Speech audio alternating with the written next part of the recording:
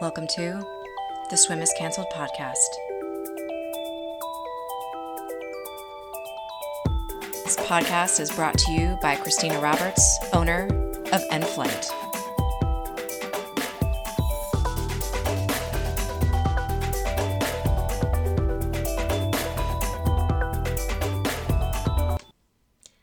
Welcome to the Swim is Canceled podcast. This is your host, Christina Roberts. Thanks for joining me. This is episode 8. I am so excited to share my next guest with you. But before we get there, I just want to share a little bit about me with you. I am the owner of End Flight. I launched this company last year out of a personal desire to share the connection of mind-body with athletes. My primary mission is to support you, the athlete, with specialized programming that focuses more on recovery, prehab, and other mindfulness techniques that can help elevate your endurance performance. Yoga programming, breath work, mindfulness, endurance sports coaching, including run and triathlon. Check me out. I'll share all things interwebs in the show notes. I hope to hear from you soon. Now, my guest, Jessi Morton-Langehaug. Wow. I saw her picture October 12th on the Destination Trail Races Instagram page. She was the first female to cross the finish line after running 240 miles in Moab. Trails, not flat. Day, dark, heat, cold, all the elements, all the things, highs, lows. Her photo post-race, literally just crossing that finish line, is nothing but radiance. The smile, uplifting, absolutely incredible. I needed to speak with Jessi. I reached out and we set this up. This is her first podcast, which I found to be absolutely incredible. I was so honored that she hopped on the opportunity with me. You know, I could go on and on about all the pearls I pulled out of the conversation, but I don't want to influence your interaction. Grab your pen and journal, lean into the conversation, get a good listen. I hope it feeds your soul as much as it did mine. Enjoy. And we're recording. Hello. Hi, thanks so much for your time. Yeah, this is awesome. I'm excited to be here. I'm excited too. I appreciate you sending me information on your book. I ordered it. I can't wait. I read the first chapter and like the first paragraph of the second, because that's all Amazon would allow me to do. I kept clicking. I'm like, I don't understand why I can't get any further. And there was just so much packed in there already.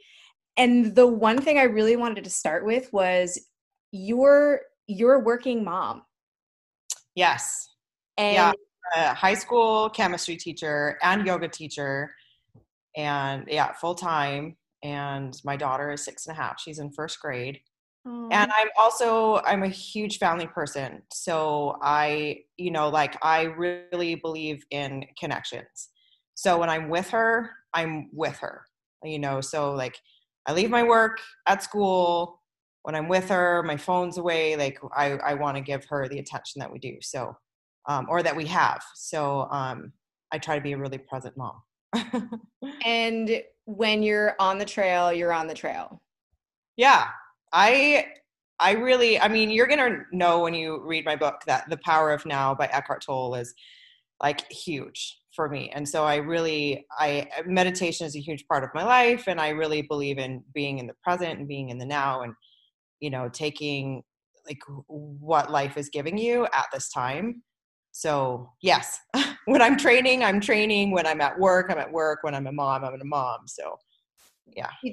Did you develop that through your yoga practice and studies? Was there, something in your life that, allowed that to click and you decided, I need to live in the now, moments are short, I want to, give my all, be mindful in my interactions. Like, how did that come into being for you? So this is going to be a little bit of a long story, and I'll try to make it a little bit. No, I'm ready. But so when I was in high school, I got really sick. It was my senior year in high school. I was top of the cross country team. It was right before state, and my body just started shutting down. So like my hemoglobin got really low. I was constantly anemic. I had migraines all the time. My body ached. My kidneys shut down. I just started losing a bunch of weight. And so long story short, I found out 10 years later that I had Lyme's disease. And so at that time it was chronic, and I had gone through lots of traditional medicine where nobody really had any answers for me. And so I finally, like, I was so tired of just their answer being, basically use steroids, prednisone, as pain relief, or we'll just give you more pills to help manage all these pain, that just like made things worse and worse. So I eventually went holistically and found this doctor in Post Falls, Idaho, that said, he basically like said, you're one tough little sucker. Like, most people that come into my office in your state can't even get out of bed. Like, the fact that you're walking into my office, and so I worked with him for a few years, and he got me well again, but the treatments were just so brutal that I was like, I'm not living. And so I decided, like, something's got to change. And I went into yoga teacher training at the same time, because I had kind of given up running because my joints were, my knees were going, my hips were going. It was really painful. And so I got into yoga because it was like a practice that I could pull myself out of my physical pain through meditation and things. And it was like something that I could do where my body didn't hurt. And so I started to practice yoga. And I mean, that's a huge long story too, because I was like driving down a street and I saw this really cool building. Like, oh, that's a cool building. I need to go in there. And so I went in there and I was like, well, what's happening right now? And they're like, well, there's a class starting right now. And I was like, sure, I'll take a class. And then went into this yoga class, and the instructor was like amazing with her little, what are they called? Those chime bowls. And just like, she was just so awesome. Yes. And so I was like, wow, this is like, it just fed my soul. And I was like, this is where I needed to be at this exact time. And my body feels so good right now. My mind feels so good. Like, I hadn't felt that good in years. And so I started on that journey of yoga. And then I took yoga teacher training. And my teacher was talking about this time that she went to India. And it was like such a silly story. She was like, I was sitting on the porch with Sharifka, who's our gurukha, and she said, he looked at me and he saw that I was drinking milk chai. And he's like, I know the reason of your pain. And she said, okay. And he's like, you're drinking milk, and that's why you're having these digestive problems. Like, the simplest story. And after class, I went up to her and I said, Jennifer Ellen, I need to go to India. And she said, yeah, I think you do.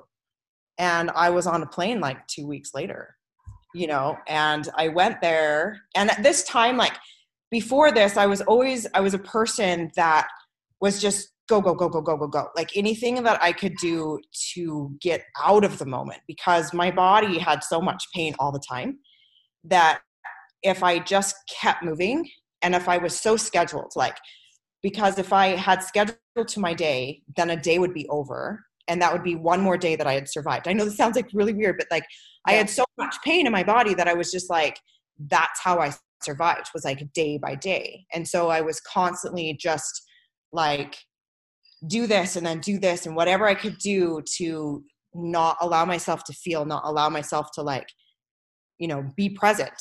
And then I go to India, and it was like, my car arrived, Sharifka came out, he shaked my hand, and he's like, we're going to go to the Ayurvedic hospital. So I sat in this room as Sharifka and this Ayurvedic doctor talked in Malayalam, which like I don't understand. And then all of a sudden they're like, okay, well, we're admitting you to this hospital. And so then I stayed in this white room with nobody to talk to and like nothing to do, and trusting in this like crazy treatment where they put me on this like half wooden coffin, what it seemed like, and like rubbed me with oil and then spices and herbs on me like I was a steak, and I just like sat there for like 2 hours in this like seasoned beef thing, and I was just like, okay, but I'm gonna trust that this is gonna help, and I used to go for walks. It was like my time to be like, okay, I'm gonna like, I left the hospital and I would walk from the hospital to the Sunshine House. And I got to Beach Road, which was along the beach. And there was something just magical about the water. And I like took my shoes off and felt the sand and like watched the waves, and really like something changed, like I was at peace with myself, and I was at peace with where I was. And for the first time in I don't know how long, I was just like got to know myself. And I realized like how much I had just been go, go, go, go, go, and avoid this and avoid that. And the other funny thing is, before I went to India, my friend had given me the book, The Power of Now. And I opened up the chapter. I was like, what the crap is this? Like, I don't understand anything. And I closed the book and I put it on a shelf. And then I went to India, and I just like spent so much time alone, and realized like just built this new relationship with myself, and appreciated, I think, for like a really long time, the world around me, and saw just, like I went during monsoon season, and it would just downpour and you couldn't do anything. And I just like, I kind of watched, and I watched how the people would stop and go out on their porch, and they would watch the rain and listen to the rain and just be. And it was powerful. And then one day I did that. Like I was out there and I had my umbrella, and I like was just in the rain, and I was like, something in my heart just changed. It just clicked. And I just realized like how important it was to be present and to be in the now. And like after that whole thing, I ended up going to an ashram, and I was on a boat ride with some people, and we're just chatting. And the one lady said, have you read The Power of Now? And I was like, no. And she's like, because you honestly sound like him. How you're talking, you sound like him. So I went home and I picked up the book, and I freaking devoured it. I was like, because everything that he had talked about had happened. Like my everything in me had changed in that really short 6-week period. My mind had changed. My heart had changed. Like I started to love myself and accept where I was. And just like, so to answer your question, no, I wasn't always like this, be present. I was always distracted, and I was always like, go here, go here, go. It was very, and I went 3 consecutive summers, and the last, I can't remember if it was the second or the third year, I was now sitting on the porch with Sherifka. And he looked at me and he's like, you're a completely different person now than who you were. And I said, what do you mean? And he said, well, when you first came, you were always like looking here and there, like, what's next? What are we going to do? What's here? And he's like, and now you just sit and you're just, and I'm like, yeah, pretty much. Like I came home, I changed my friends. I changed like, and this was halfway through yoga teacher training. And when I came home, I was in the bathroom, and like one of my yoga teacher training colleagues, she was like, you're lighter.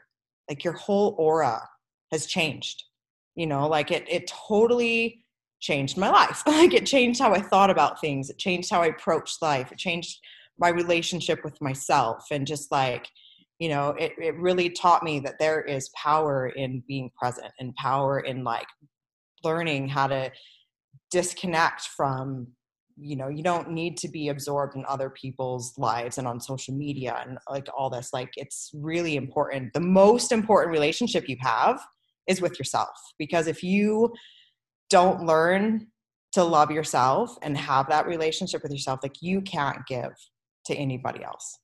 And for so many years, that's what I had been doing. It's just been surviving, not really living, just surviving day to day, like counting my meals, like, hey, breakfast, lunch, dinner, bedtime. Yes, I made it through the day. And now it's like, I mean, even because this morning I went for a run, and it's just like noticing the trees and like, it's just, everything has meaning now, and it's like, I'm grateful for so many more things, and I don't take for granted a lot anymore.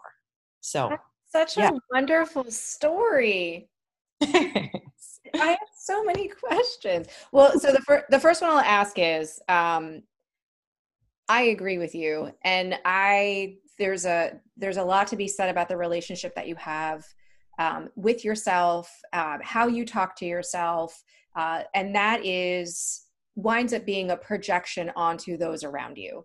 So how you really treat yourself is how you will treat others at the core. I believe anyway.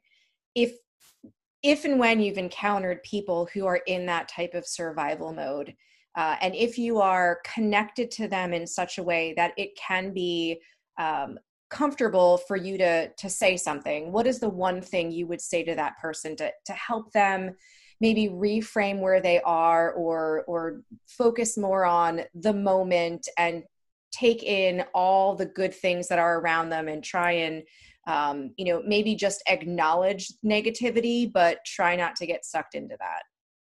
Yeah, I mean, the first thing is, like, the pain body is big. And when you are in pain, it's really hard to look outside of it. And so, I mean, probably the biggest thing is start practicing some sort of meditation. And, meditation can be so, like, so many people. So I also teach yoga. And so when I teach my students like meditation, they usually, when people think of it, they say, well, I can't sit. I can't calm my mind. And it's like, you don't need to. It's, basically how I view it is, you are sitting in a movie theater and you're watching the screen of your own mind, your own life, and you're not having any attachment to it. You're just allowing it to flow. Right. And so, like, my meditation isn't sitting in front of an altar on a pillow like it used to be, but now it's going out in the mountains and running and just letting my mind flow.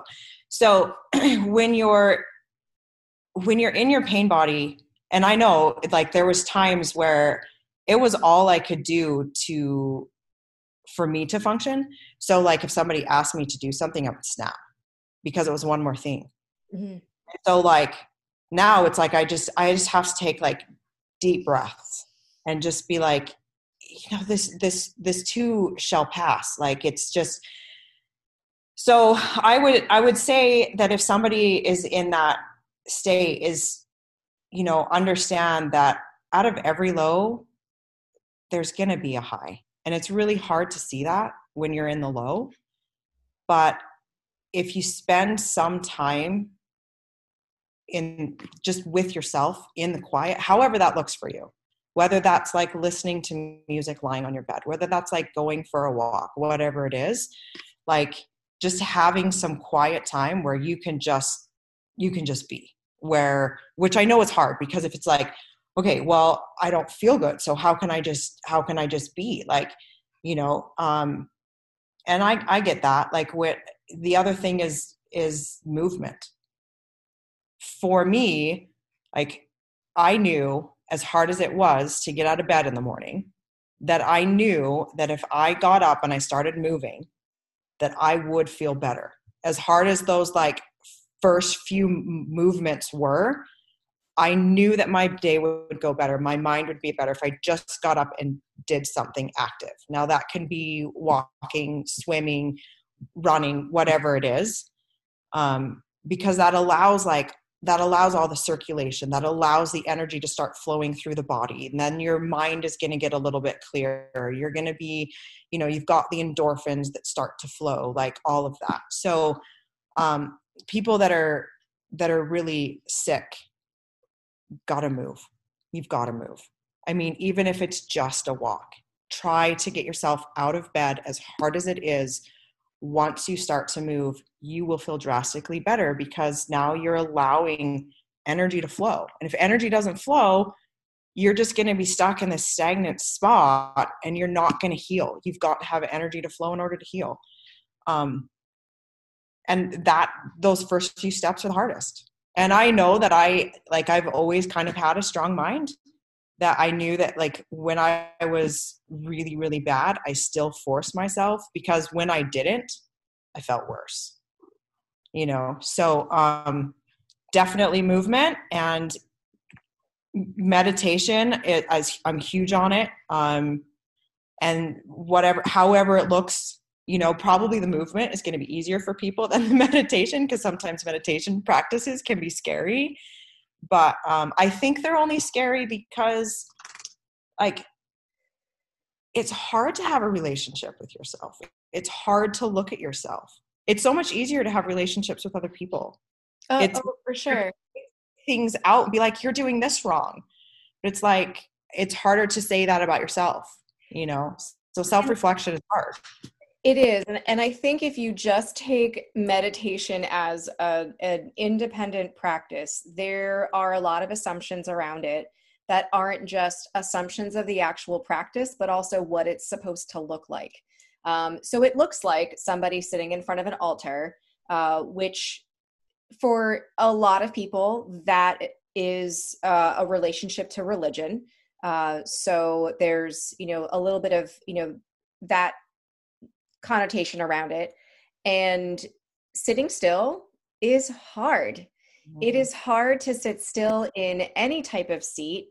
And I think it's assumed that you need to sit, and you need to sit in stillness. But, to your point, there's, mindfulness, walks, and there are, mindful eating exercises. You can certainly find your own way of meditation through movement as opposed to stillness. But at the end of the day, both of those types of practices come together to create like that inner calm, that inner stillness. That's really what the goal is. And I think there's just a lot of misinformation and assumptions about it. So you brought up one thing that I was going to mention too, is my third thing is look at your food, right? Like, so I was fortunate enough to be kind of a hippie teenager. Yeah. And I really got into the organic food and learned about health and wellness when I was an early teen. So I kind of had that background. I was super grateful for it, because like if you're sick, then your body is probably like has a lot of inflammation that's going through it already. And so if you're eating a lot of food that translate into acidic, when you're eating it, then you're only going to make your conditions worse. So, and this doctor in Post Falls, Idaho, like I'd have to test my urine pH every day. Wow. And that would let me know, like, am I eating too many acidic foods? Do I need to eat more, leafy greens and all that other kind of things? So, like I don't want to make anybody feel like, oh, I can't, I'm prescribing a certain diet, because I'm definitely not, because what works for one person doesn't necessarily work for the other. And we all have to decide what works best for us. But I mean, I stopped eating meat when I was a teenager.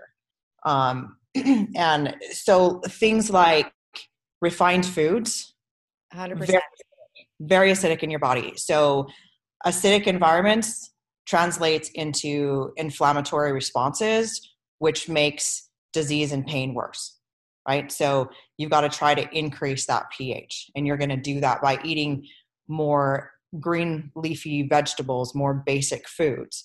And that's not to say fruit's not bad, but I wasn't allowed to eat fruit past 12 p.m. because it would create too much of an acidic environment. unfortunately for, meat does the same thing. If you eat a lot of red meat that, it also creates acidic environments in the body, so looking at food and trying to eat more whole in season what nature gives you, right? Like if you have to cook it too much, you probably, and I'm not a raw person, but I also try to eat colorful foods, right? Things that like you have to chew before you can swallow them, and just, so movement, what you put into your body, and then getting that relationship with yourself through being quiet, through meditation, however that looks for you.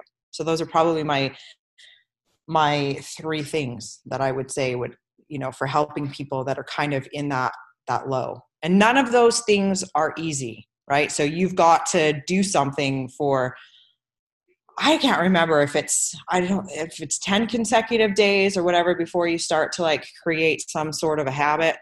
But, the first step is always the hardest. There is really interesting research behind that one thing, which is how many days does it take for habits to actually form?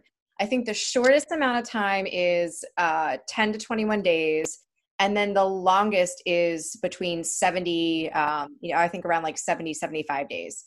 And the point being, and you bring this up as well, it is a daily journey that you need to commit to every step of the way. And it might not be something that, let's just say tomorrow I wind up not having a really good day and I, fall off the proverbial wagon, and I just need to know I'm going to recommit it to, the moment I realize I'm not engaged with myself anymore. I'm not in the process. I'm going to look forward to the next moment to, get back at it again. So, it's definitely not easy. It's easier to fall into, behaviors that are destructive, whether it's, to your physical body, to your mind, your soul. Over time, of course, that's, not, you wind up creating a more challenging journey. So it's dependent, where do you want to do the hard work? Do you want to do the hard work in the beginning and sustain something that's beautiful throughout the years? Or do you want to, blow it all in the beginning and then, struggle through the end of your life, wherever we transition beyond here? So, where do you want to work hard? Right. Exactly. And failure's good. Yeah. Failure's so good. Like I can tell you, I have learned more from my failures than any of my successes. And that sounds like so cliche, but it's like you fail and you learn from it and you get better. You fail again, you learn from it and you get better. So, we're not all perfect. We're not all going to get it the first time. So if you fall off the bandwagon one day, it's like, okay, well, start again, and I always say too, like, it's so much easier if you have 10 people tell you positive things and one person tell you a negative thing, you're going to remember the negative thing rather than the positive thing, Yep. And so even with my daughter, when she starts, saying something bad about herself or whatever, I'm like, okay, now say something good. Like, I want to hear 2 positive things about yourself, because it's so ingrained in us to like see the bad, see the negative, what we're failing at, what we're falling short on. And that needs to change. Oh my gosh, absolutely. I totally agree. So that's actually a pretty good transition. When you're out on a run, regardless of how long or short, however, I think the longer you go, the more potential pitfalls you have to dip into negative self-talk. How do you right the ship?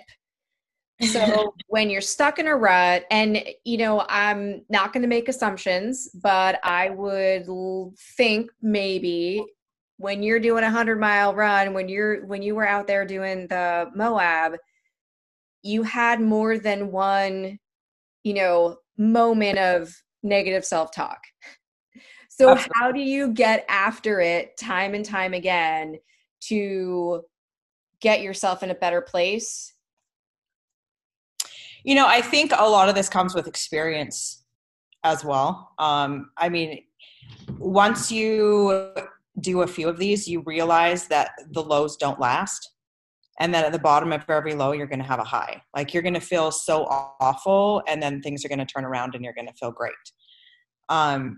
With Moab specifically, that first day when I read the water wrong and I ran out of water, and I had this, like, I was like, oh my God, like I fucked up. I'm like, this is not good, like, and I kept just being like, oh my gosh, I can't believe I just read the water wrong. Like, how am I going to make 15 miles? Like, it's so hot, and I was like, you have no choice. Like, you're just, you gotta try to preserve what you have, and hopefully you'll get there. And like, thank goodness the aid station for some reason was like on my watch 2 miles sooner. And I was like, just in time,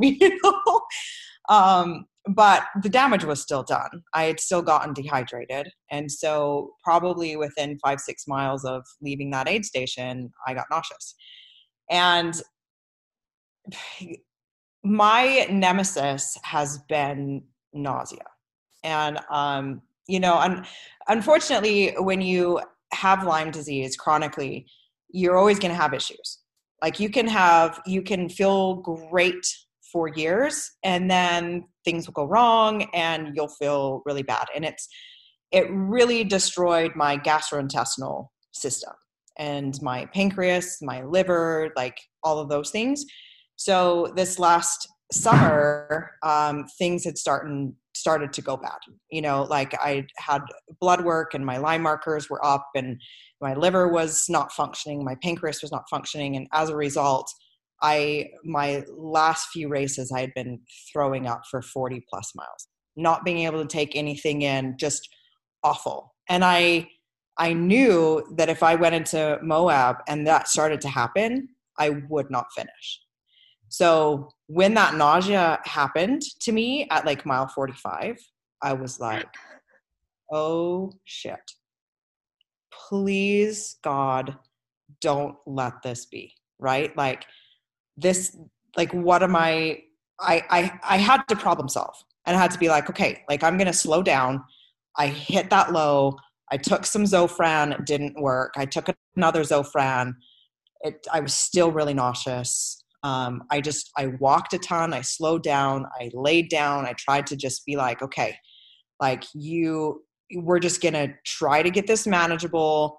Then when you get to mile 72, you're going to sleep to try to see if that helps, So I'd kind of already had these little things in my head. And so that was really low. Like that was, I had so many people pass me. That's because awesome. I was in the lead pack, and I just had to let people go and not let it get to my head, being like, this can turn around, just one foot in front of the other, try to drink, try to hydrate, just get to mile 72. And so when I got to mile 72, I slept for half an hour. I woke up, I puked out everything, and I felt great. And I was like, yes, and usually when I open up that like vomiting bucket, it just keeps going, but it didn't. And I felt great for the rest of the race. So the reason I bring that up is because on days after, when I started to get low, I was like, okay, it can't be any worse than the first day. Can't be any worse than the first day. You got out of that. You got out of that low. And I also learned that, once I rested, whether it was sleep or rest or whatever, as soon as I got up from that little rest, I was back to running pretty fast miles and feeling really great. So at the bottom of every low, there was always like this super hyper high, right? Where it was just like, okay, like I just tanked, I just bombed. I'm gonna sleep, or I'm gonna sit on the side of the trail. I'm gonna whine, and then I'm gonna get up and I'm gonna start running. So it was constantly just this up and low, up and low. And then I got that awful blister on my pinky toe at like mile 150, and I had to stop. And I always bring a little medical kit, and I popped it, alcoholed it, wrapped it. And then, that guy was with me for like, after the race, I looked at him and he was like this huge, big, bloody blister. Like he was just awful. Like he never quite went away. But, and my feet hurt me for a lot of it. And yes, that first day was really low. That last 6 to 10 miles was probably like the hardest. And I think it's because I'm like, damn, I'm so freaking close to the finish. Like your body just starts to say, okay, I'm going to let you feel all the pain and all the fatigue and all the heat and all the dehydration and all the, every little rock and all this. I'm going to let you feel it all because now we're almost there, And so I was like, I'm not stopping. I'm putting one foot in front of the other. Like, I'm just going to get to the finish line. And then all these mountain bikers just kept coming. And so I was like, I had to stop for the mountain bikers. And I was really frustrated. And I was like, really mad, and then I was like, you got to pull yourself out of this. And so I started chanting my mantra out loud, which I usually do it in my head. But I was like, and I had my pacer with me and he was in front of me and he was like, what? And I was like, not responding. I'm just like, pain is temporary. I am strong. Pain is temporary. I am strong. Pain is temporary. I am strong, like over and over and over again. And it's true. Like it allowed me like, yeah, this too will pass. You're not going to be in this pain forever. You are stronger than you think you are. And, and then that's probably why I looked so good at the finish line. I was like, woohoo, like, yeah, I mean, positive self-talk. I learned that, I learned that, a while ago when I first started doing long distance running, it was probably about 6 years ago. And I hated hills. Hills. I know. I was like, what route can I choose that has the most descent so I can work the least hardest, right? So it can be the easiest. What route can I choose that my watch can tell me I've ran the fastest, like I'm so addicted to paces and times and like, I could have my husband drive me up to the top of the canyon so I could run down in record time, and then like, I mean, I signed up for my first ultra and you got to train hills. Mm-hmm. And so, like every time I'd run up a hill, I would say out loud, I love hills. I love hills. I love hills. I love hills, and now I love hills. Like uphill is definitely my strength, So, I'm a huge proponent of positive self-talk. I freaking talk to myself all the time. So, yeah. And my other, if I also got really low, besides the, just eating food, taking a rest, just deep breaths. Like a lot of times it sounds like a horse too. Like I'm just like, just like get all that stuff out, and knowing that like it's eventually you're going to come around. And if it's not working, I throw in my earbuds and I turn on some music and I just go and I just listen to the music to try to like pull me out. And it usually works. I was going to ask if you kind of employed any breathing techniques, either to get going, to get yourself out of a bad place, or to, maintain some sort of, pace over a duration. Yeah. I like the horse exhale. It's really good for your jaw. Yeah. 'Cause you hold so much tension. Sure.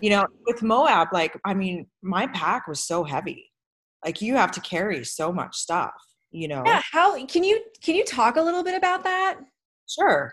So, I mean, we had mandatory gear that we had to carry. We had to carry, you had your tracker device on there, and that's not really light. You have to have your GPS, which is your phone. You have to have a whistle. You have to have a hat, pants, long sleeve. And then you're in the mountains. Things can change. So I had a raincoat, a puffy coat, beanie, gloves, and then 500 or maybe, was it 500 extra calories, plus all the calories you're going to use, plus 3 liters of water, plus the rock that I was carrying from my daughter. Like I was going up Shea Mountain, saw this rock, and I was like, so beautiful, like stick it in my pack, like something up the mountain, you know? So I got to that Shea Mountain aid station, and my mom, she was so great. She was such an amazing crew person. And I'd get there and she'd like clean out my pack, and she's clearing out. She's like, what the hell is this? Like, I guess I can't throw that away. It's got to be something if she's carrying a big rock in her pack, like up a mountain. So yeah, I mean, you've got a lot of stuff that's in your pack.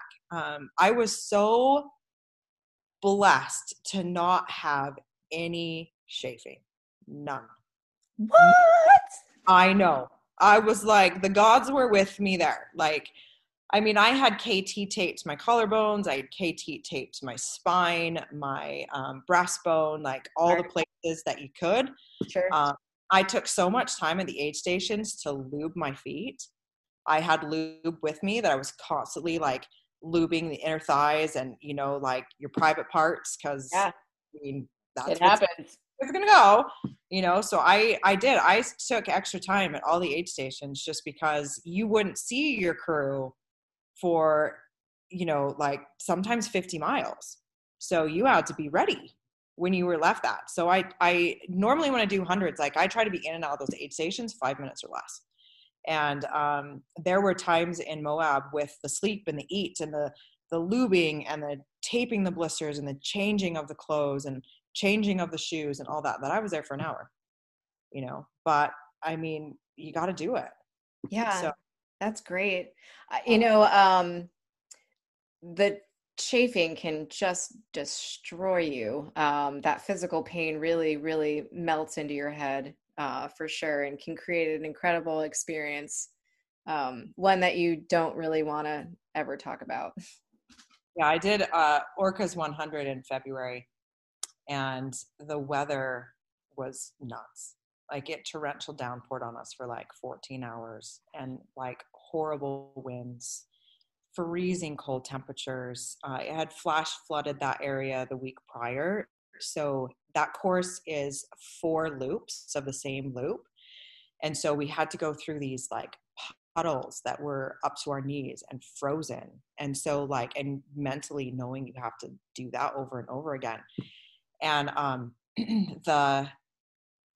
I can't remember if it was the 3rd or the 4th loop, but I came in and my mom's like, you need to change your vest. And I was like, I don't want to change my vest. She's like, it's soaked, Justin, change your vest. So I put on another vest. And within 5 miles of leaving that aid station, I was like, this doesn't feel good. Oh. And I was chafed like all under my ribs, like the most painful. And it was awful. And so I was like, and that was a 25-mile loop, right? Imagine if that happened at 25 miles of a 240-mile loop. So like, dude, I was lubing so much. Like I was just like, you got to keep, like, I'm not letting that happen again.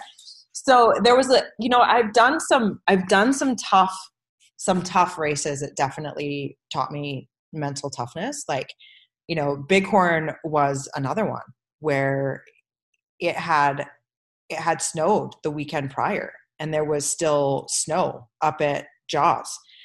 So one time I stepped into the snowbank and my legs went all the way down to my waist and I like fell like over, right? Like and then it was frozen water on the feet.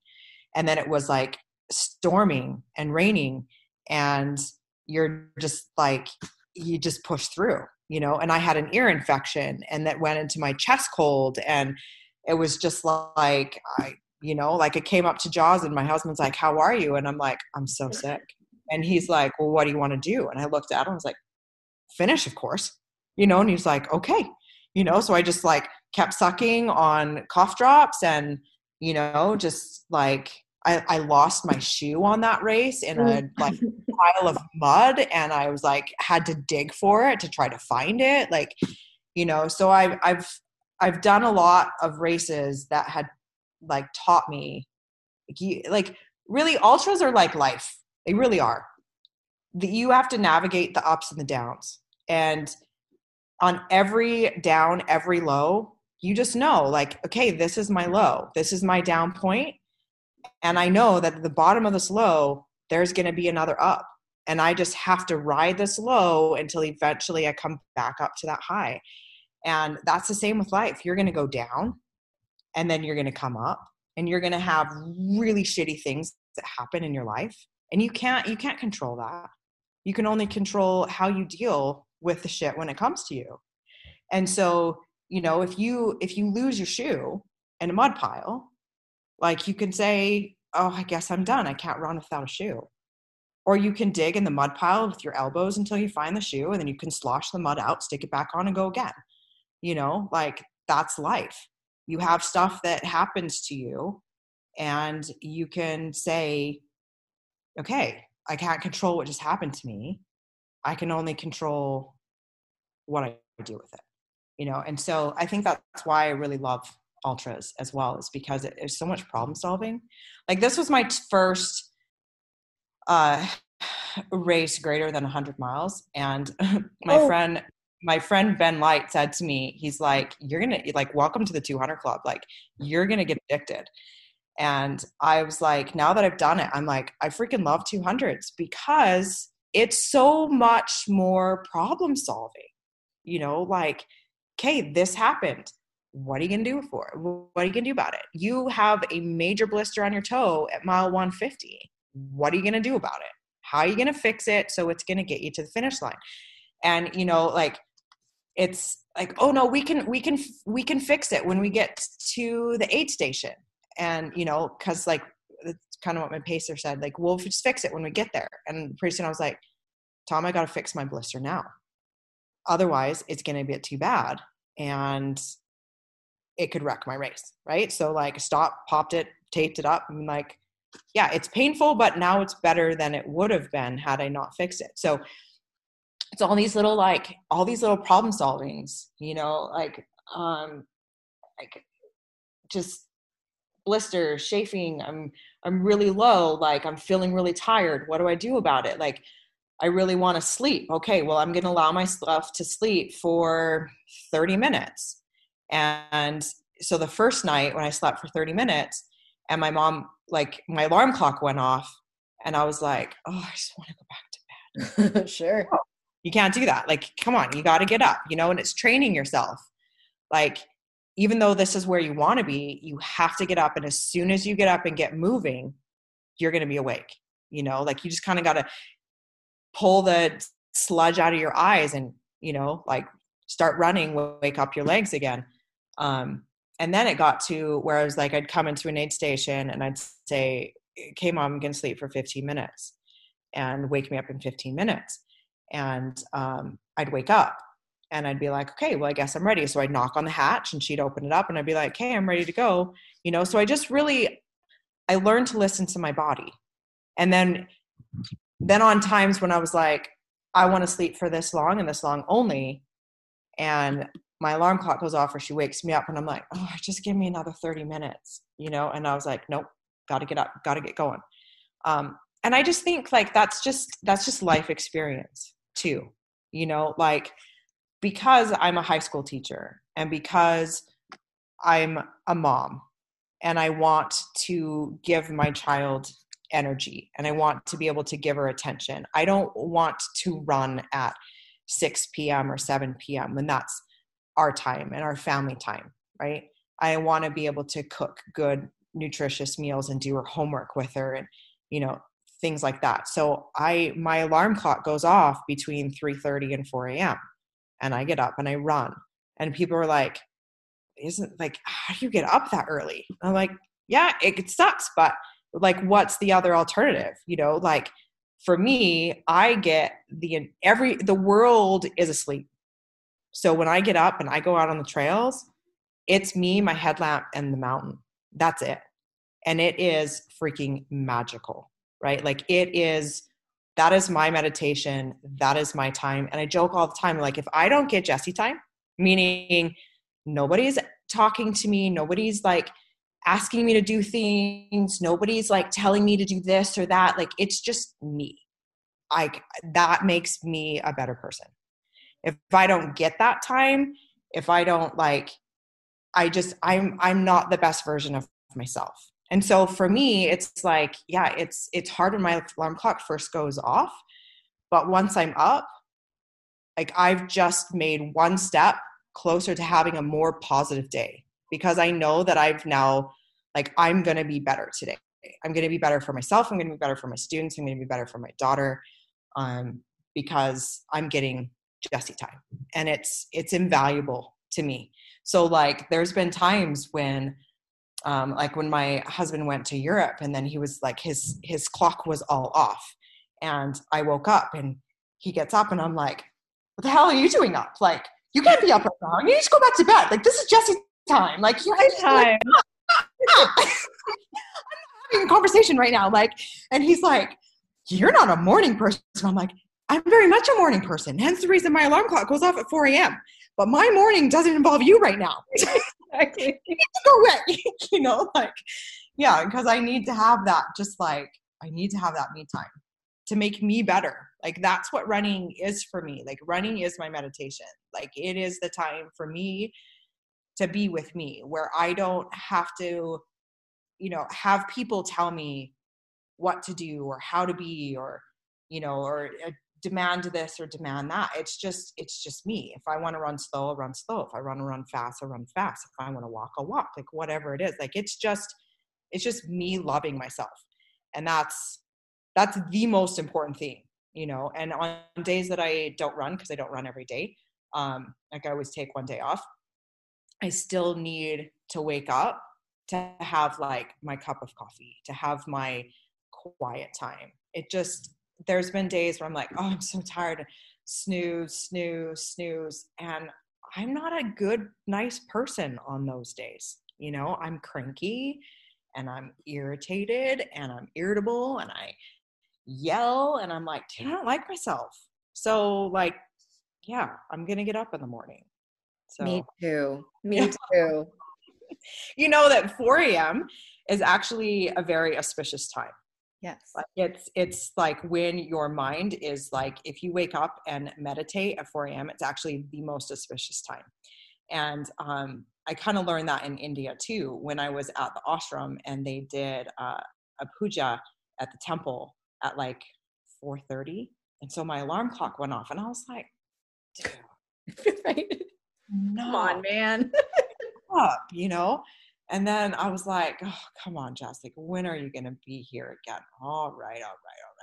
So then I like get out of the little place, I get on my bed, walk outside, and it was like, it was so spiritual. You just had, everybody was walking towards a temple, and everyone was quiet. Nobody was saying a word. And it was like the most peaceful feeling. And I was like, wow, yeah, this is what mornings, like, this is why you get up before the sun, you know, because like everybody else is sleeping, and this is just your time, and it's beautiful, and I love it. So yeah. I have two questions for you, because I want to respect you respecting your family time.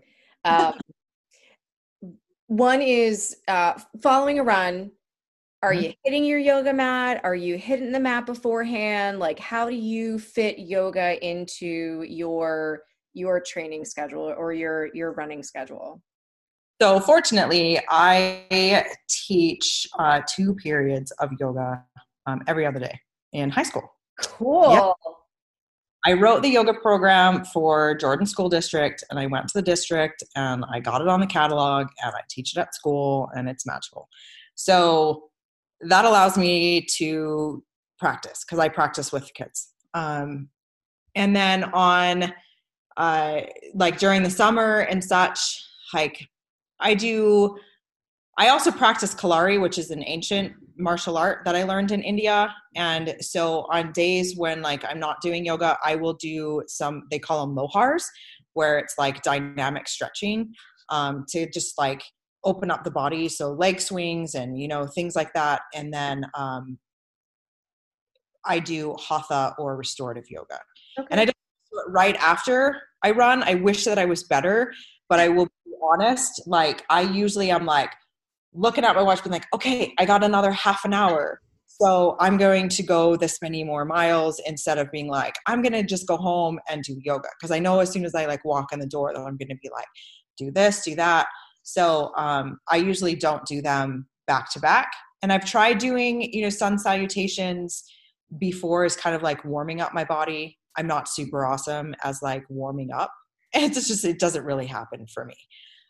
So again, I'll do like leg swings or take my dog for a walk really quick or, do some squats or whatever. But then I will usually come back and like in the summer, probably like once or twice a week, I will do restorative yoga or hatha yoga. And then during the school year, I'm probably practicing 5 to 7 hours of yoga a week. So quite a bit. Do the kids enjoy it? Some do. I mean, there's going to be some that probably are going to say no, but I think what I get a lot is kids that sign up because they're like, oh, yoga, dude, I get to sleep. Like, this is going to be the easiest PE class ever. Totally. They are definitely like, oh crap, this is not the kind of yoga I know they're high school students. I know they need meditation time. So we definitely do longer shavasanas. We do meditation days. We do restorative yoga days. Like I give them a bunch of different types of practices. But it's usually those kids being like, I love yoga. Like yoga is like my favorite class of the day. And it's a lot of those kids that are my yoga kids that write me years later and tell me what an impact I've made. Like this last summer. That's so wonderful. Sent me this huge long message on Facebook Messenger. And he was like, I was in a meditation and I felt inspired to contact you. And I just want to thank you for everything that you taught me. When I was in high school taking your yoga class, I had no freaking clue the impact that you would have in my life. And then years later, when life got hard and I reflected on what you taught me, now I meditate like every day and you taught like just the blah, blah, blah. Like it was just so meaningful. Right. So I know that even if they pretend that they're like, I'm not really listening. Like I know that something's getting to them. Like I know, and I tell them, I'm like, if you guys get stronger, great. If you get more flexible, great. But my biggest concern is that you leave having more tools in your toolbox. So when life gets hard, you have something to pull out. Like I'm giving you tools to navigate your life a little bit better. That you can learn self-love. You can learn that relationship with yourself. You can learn to disconnect, and so that's my biggest goal with them is just, I don't care how good of yoga you do. What I care is that you start to build that relationship a little bit better, that you learn how important being quiet is, and that you realize like, hey, I can disconnect. And like, also yoga is kind of awesome. And it's usually my guys are the ones that are like, dude, yoga is awesome, and a lot of, with yoga studios and stuff, guys are usually the ones like, dude, I'm not going to throw on some yoga pants and go in a yoga class unless it's to pick up chicks, Yep. But it's like, my boy students are like, usually the ones be like, oh my gosh, this is awesome. So, yeah. And that goes a little bit back to what we were talking about earlier, meditation. There's just a lack of understanding of what it really is, and it can be intimidating. So it's not just spandexy stuff and super flexible people. Like I have seen not so many, downward dogs that are worthy of a yoga journal cover. But it's not about where your hands are 100% of the time. It's not about, how well aligned you might be to one instructor versus another. It goes way beyond that. You and I both know that. And sometimes it's tough to translate that to, others. There's more benefits. It's not just I'm going to get a sweat on and, wow, this is really tough. My core is really being activated.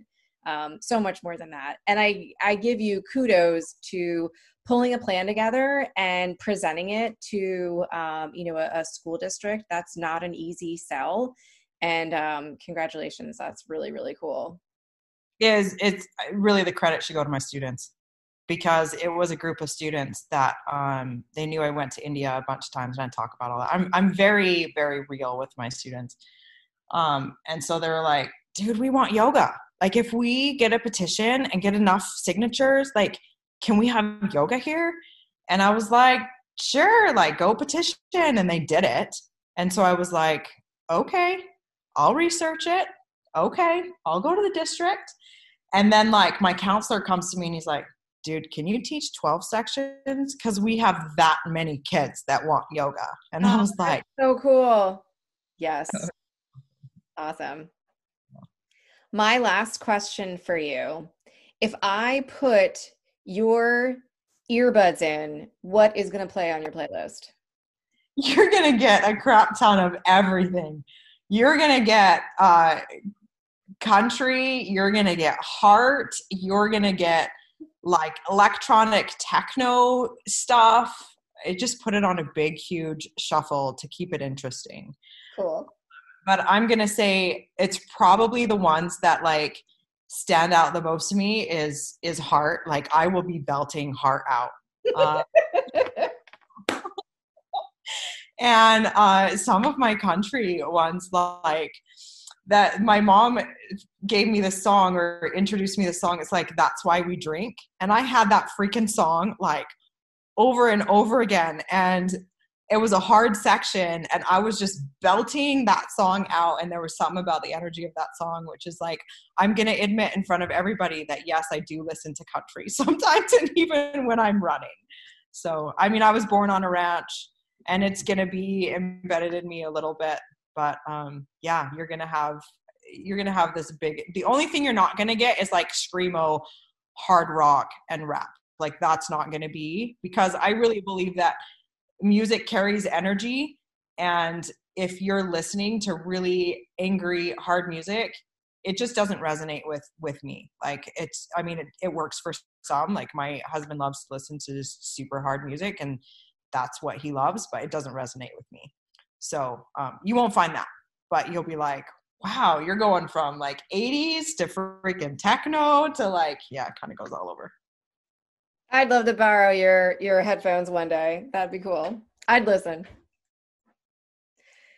Thank you so much for your time. This was totally cool. I'm congratulations. I mean, we didn't really talk about it, but there was just so much. You first overall female, Moab 240. That is super cool. I hope you're still riding that high. Yeah, I guess there's one other thing that I probably, because I have people ask me, yes, I'm a competitive soul, but I told my crew, I told my pacers, I was like, I don't want to know what place I'm in. This is my race, and I'm going to run it the way I want to run it. I'm going to enjoy myself. Of course, I'm good at pushing myself, so of course I'm going to push myself. And I had some idea, but I didn't get super stressed if I got passed. I didn't like see somebody and be like, oh, I got to get that person. Like, I was very present this whole run. And it wasn't until like mile 185 that my mom said to me, you know, if you play this next section right, you will win this race. And so then I was like, beast mode is on, you know, like, let's start competing. But it was really important to me to just be present and let this be my own race. I didn't want to be like, oh my gosh, like I just got passed by this female. Now I got to go and, you know, see another lady come in. Like, I mean, we're all out there together and we're all helping each other and we're all trying to do this, you know. 240 miles sounded really like incomprehensible to me. And so I was like, I don't even know how my body's going to do. So I'm going to ride the highs. And when I was feeling great, I was like running fast and running good. And my pace would be like, Jess, you're running kind of fast. It's my job to make sure you're not running too fast. And I was like, I'm going to ride this high. I'm going to go. Like, my heart rate's not too high. I'm going to go with it because I know that eventually I'll hit that low and I'll be walking. So I'm just going to ride this high, you know? So it was like the reason I'm so stoked about this race is it's great that I won. Like I couldn't be happier that I won. And I didn't win because everything went right. Like this wasn't like the best race. I didn't win this because, oh, I'm glad you had a good race, Jess. It was, I feel like I was present the whole time. I was enjoying myself. I was laughing. I was cracking jokes.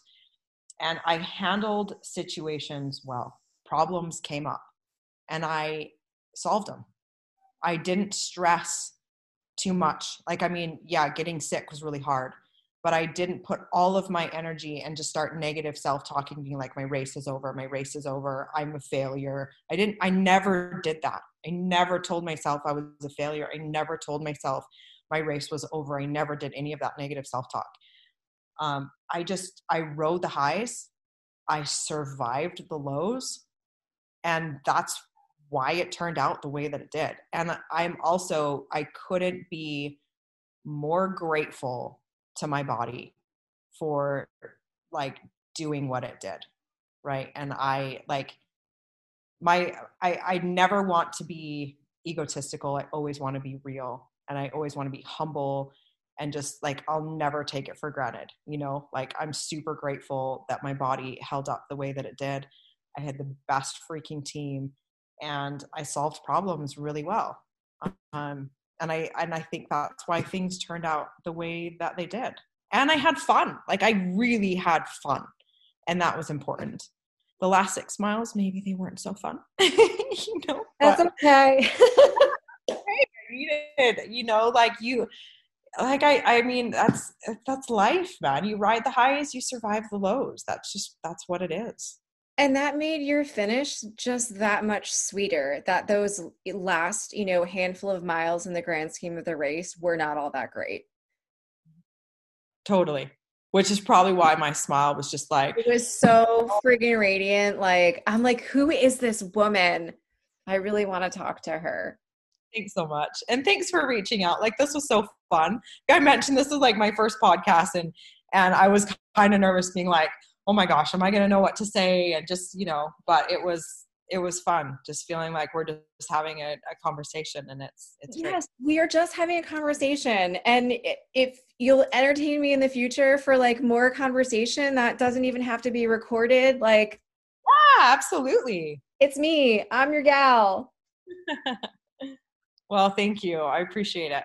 Thank you so much. Have a wonderful evening. Recover well, eat well, kiss your little girl. Thank you so much. I'll talk to you soon. Namaste. Hey, bye-bye. Bye. That's a wrap. I don't really know how to close this. So I'm just going to say, namaste. Thanks for listening to the Swim is Cancelled podcast. Download, subscribe, share on Apple Podcasts and Podbean. Namaste.